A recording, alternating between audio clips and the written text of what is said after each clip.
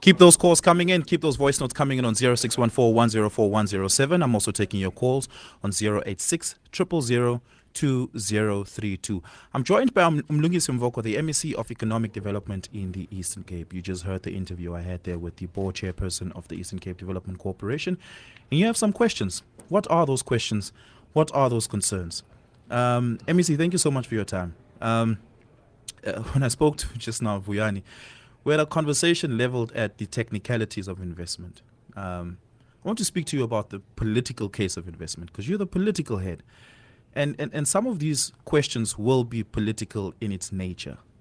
At the tail end of my conversation with Vuyani just now, and even in the previous hour when I spoke to the CEO of the Eastern Cape Socio-Economic Council, we spoke very specifically to some of those details.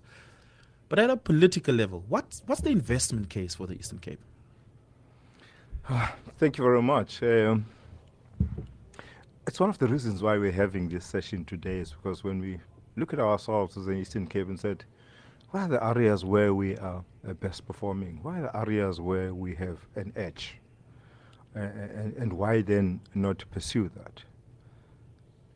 The investment case for the Eastern Cape would always be around those sectors that have made it possible for us to be where we are as a province. If you look at the automotive sector, for instance, it's been in the Eastern Cape since the 1930s. Yeah. You have a reservoir of skill in the Eastern Cape for any automotive OEM to come and be in the Eastern Cape. Secondly, you look at our agriculture. The Eastern Cape, we have the most cattle in the country. We're performing well, citrus, chicory, and all of that. So what we need to do is to attract investors to come and latch on in those sectors that are niche to us. When it comes to tourism, we have an edge as the Eastern Cape. So the investment case in the Eastern Cape is that investors should come and latch on in those. Let's start with that last one, tourism. Yeah. I'm convinced, man, that the Eastern Cape is one of the most beautiful provinces in the country. If not the most. I mean, what the Wild Coast has on offer, what East London, where we are right now, has on offer, is phenomenal. It's breathtaking, and it's in the simplicities of something as mundane as me having breakfast this morning and getting to look at the ocean. I don't have that in Gauteng where I am, but when I plan my holiday with my family, I don't think of East London. I don't think of PE. I think of Cape Town. I think of KZN. Investment and tourism is a competitive space. Why are you not winning the competition? Yeah, and the Kruger. I was in my team and I, as we are here, were in the Kruger just last month. Beautiful experience. Investment, like tourism, is a competitive space. Why are you not winning that competition when you have the most beautiful natural resources? One of the things we identify as being a challenge in the Eastern Cape when it comes to tourism is that we're not doing good in marketing the Eastern Cape. Now, during 2020... Why is that? During 2020, because the agency in the province that is responsible for tourism, although it is doing its best, the partnerships it strikes, for instance, with the local government, are not as solid as we would want them to be. We did in 2020, we gave them 19 million rand, and we said, COVID is upon us. You can't be going to shows. You need to think differently. And guess what? When they started with smart marketing and attending this virtual platform in tourism, at the end of that year, if you go, SA Tourism announced us the Eastern Cape as the highest province visited domestically, because they used that platform. And when we gave them the funds, they started to see differently. And they went on to advertise and do everything else because now they had some extra cash to do that. So until we explore such new ways of doing things, if we don't, we'll be left as the Eastern Cape where we are now when it comes to tourism. But if you go and check on the stats, you will see that there's a great improvement. So it's about doing things differently. Yeah.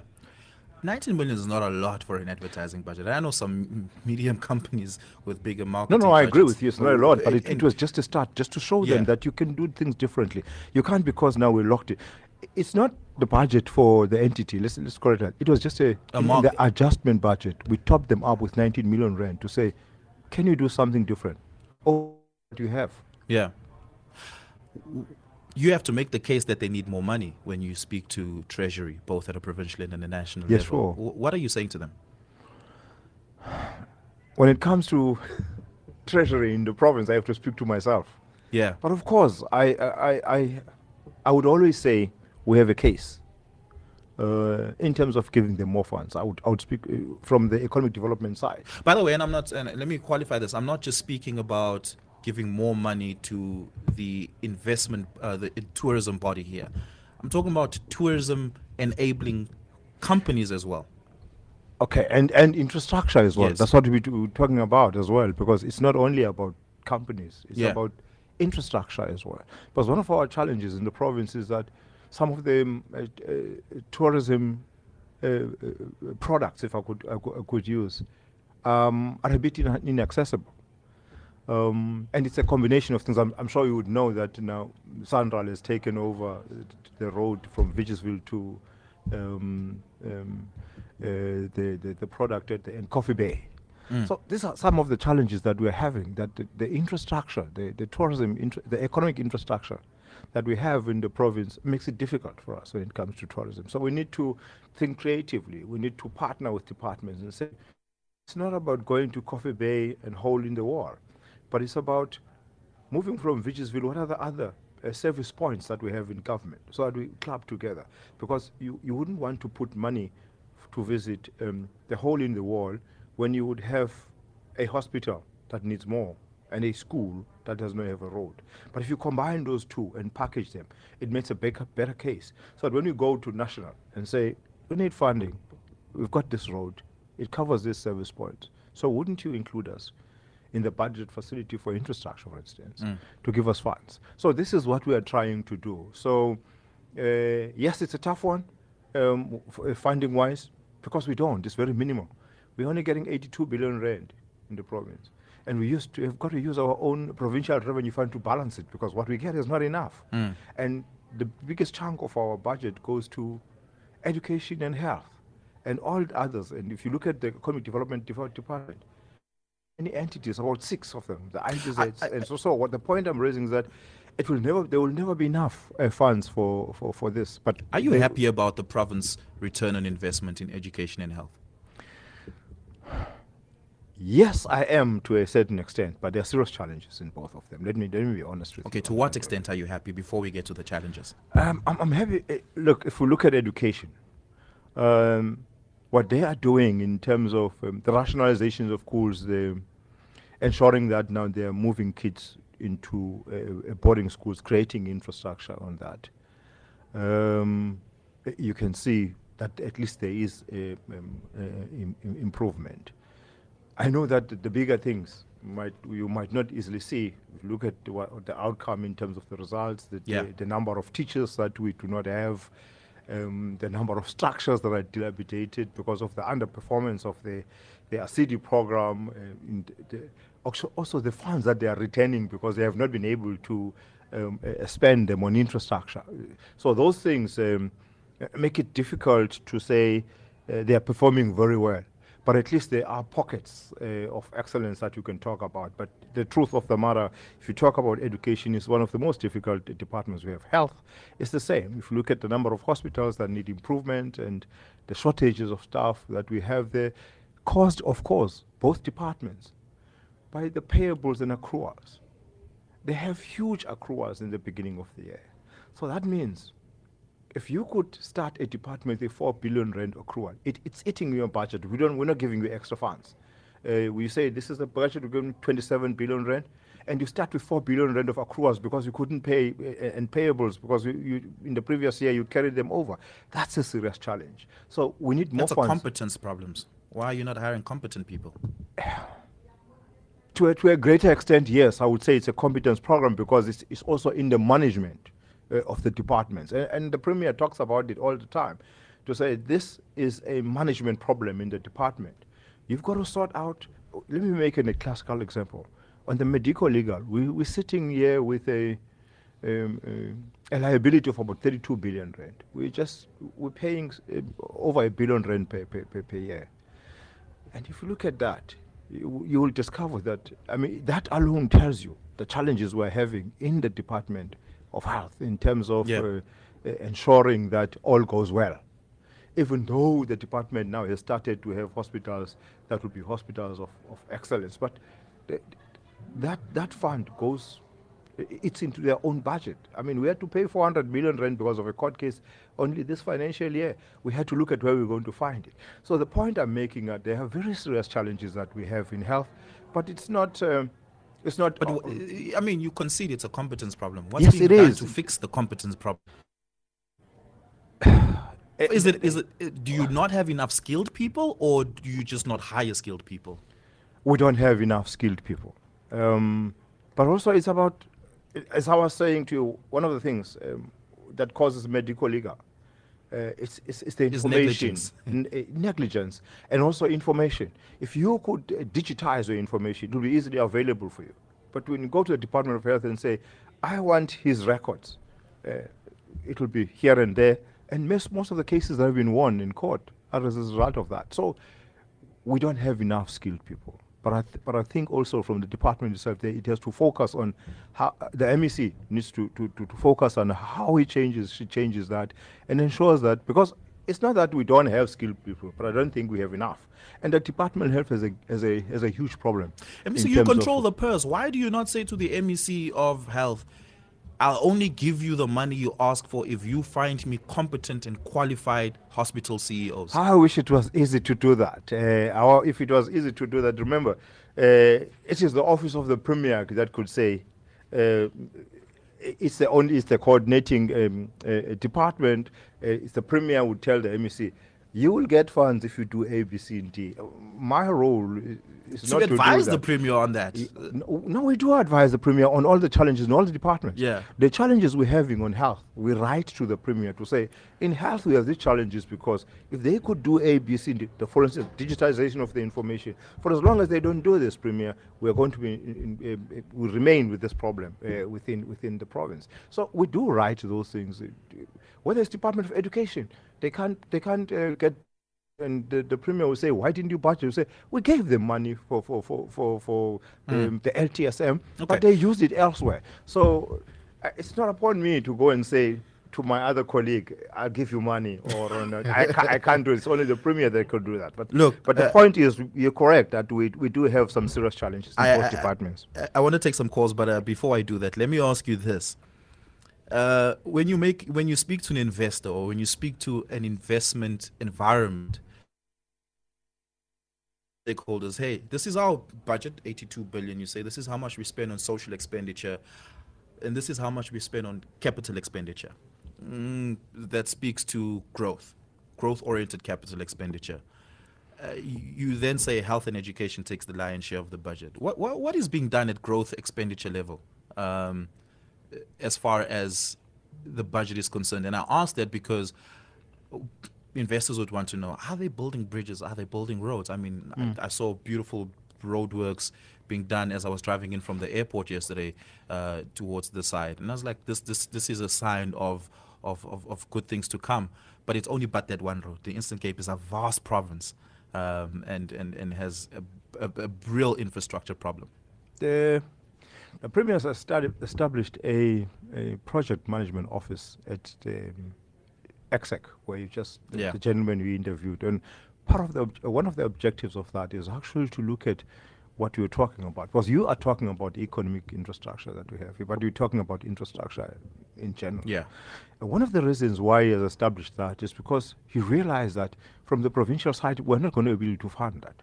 So we need an office that's going to package some of these challenges so that for us to, in order to go and get funding.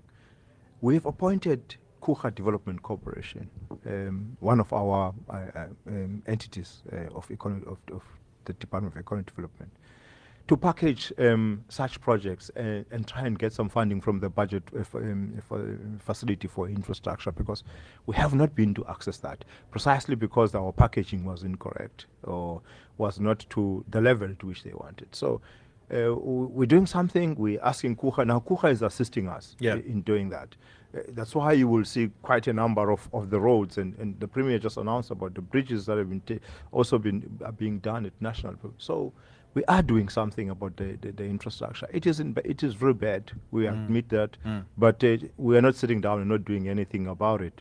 That's why the Premier established that PMO. That PMO is supposed to assist us packaging this. Give us a call, 086 000 2032, taking your calls on the other side of this short break. #SFM Talking Point.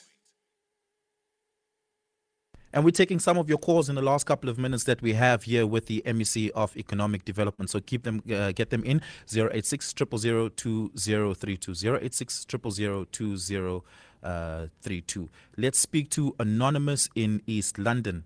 Anonymous, good morning. Good morning, my brother.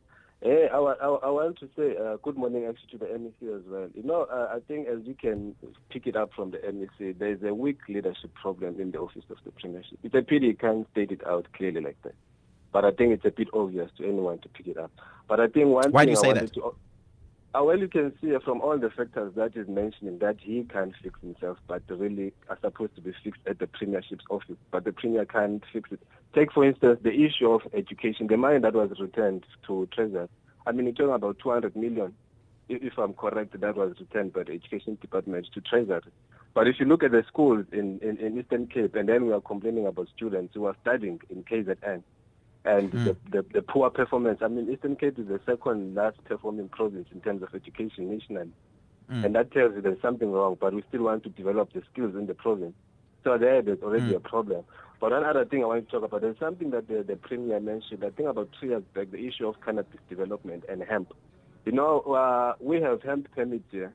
The ECRTA, which is an agent of agriculture, which is supposed to help hemp farmers to develop the product. We still don't have seeds. I mean, as we're sitting now, we got the permits at the beginning of the year, but there are no seeds, and they're supposed to have already started the planting season in September.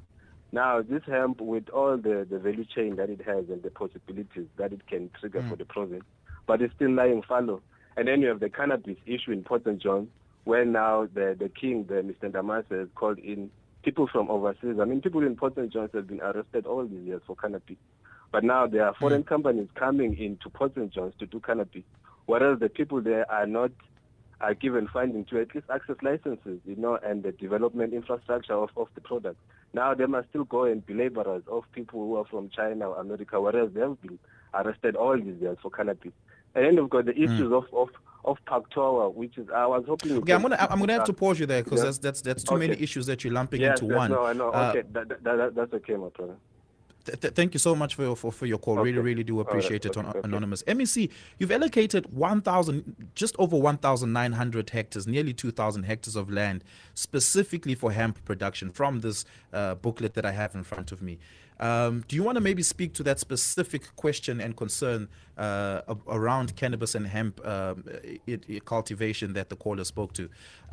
It's a real nascent investment opportunity, and the province holds a lot of promise to that. But accessibility to that land pockets that have been allocated, like I said, nearly 2,000 hectares. You can correct me on the exact number over there. But there's still the concern about that the college is raised now.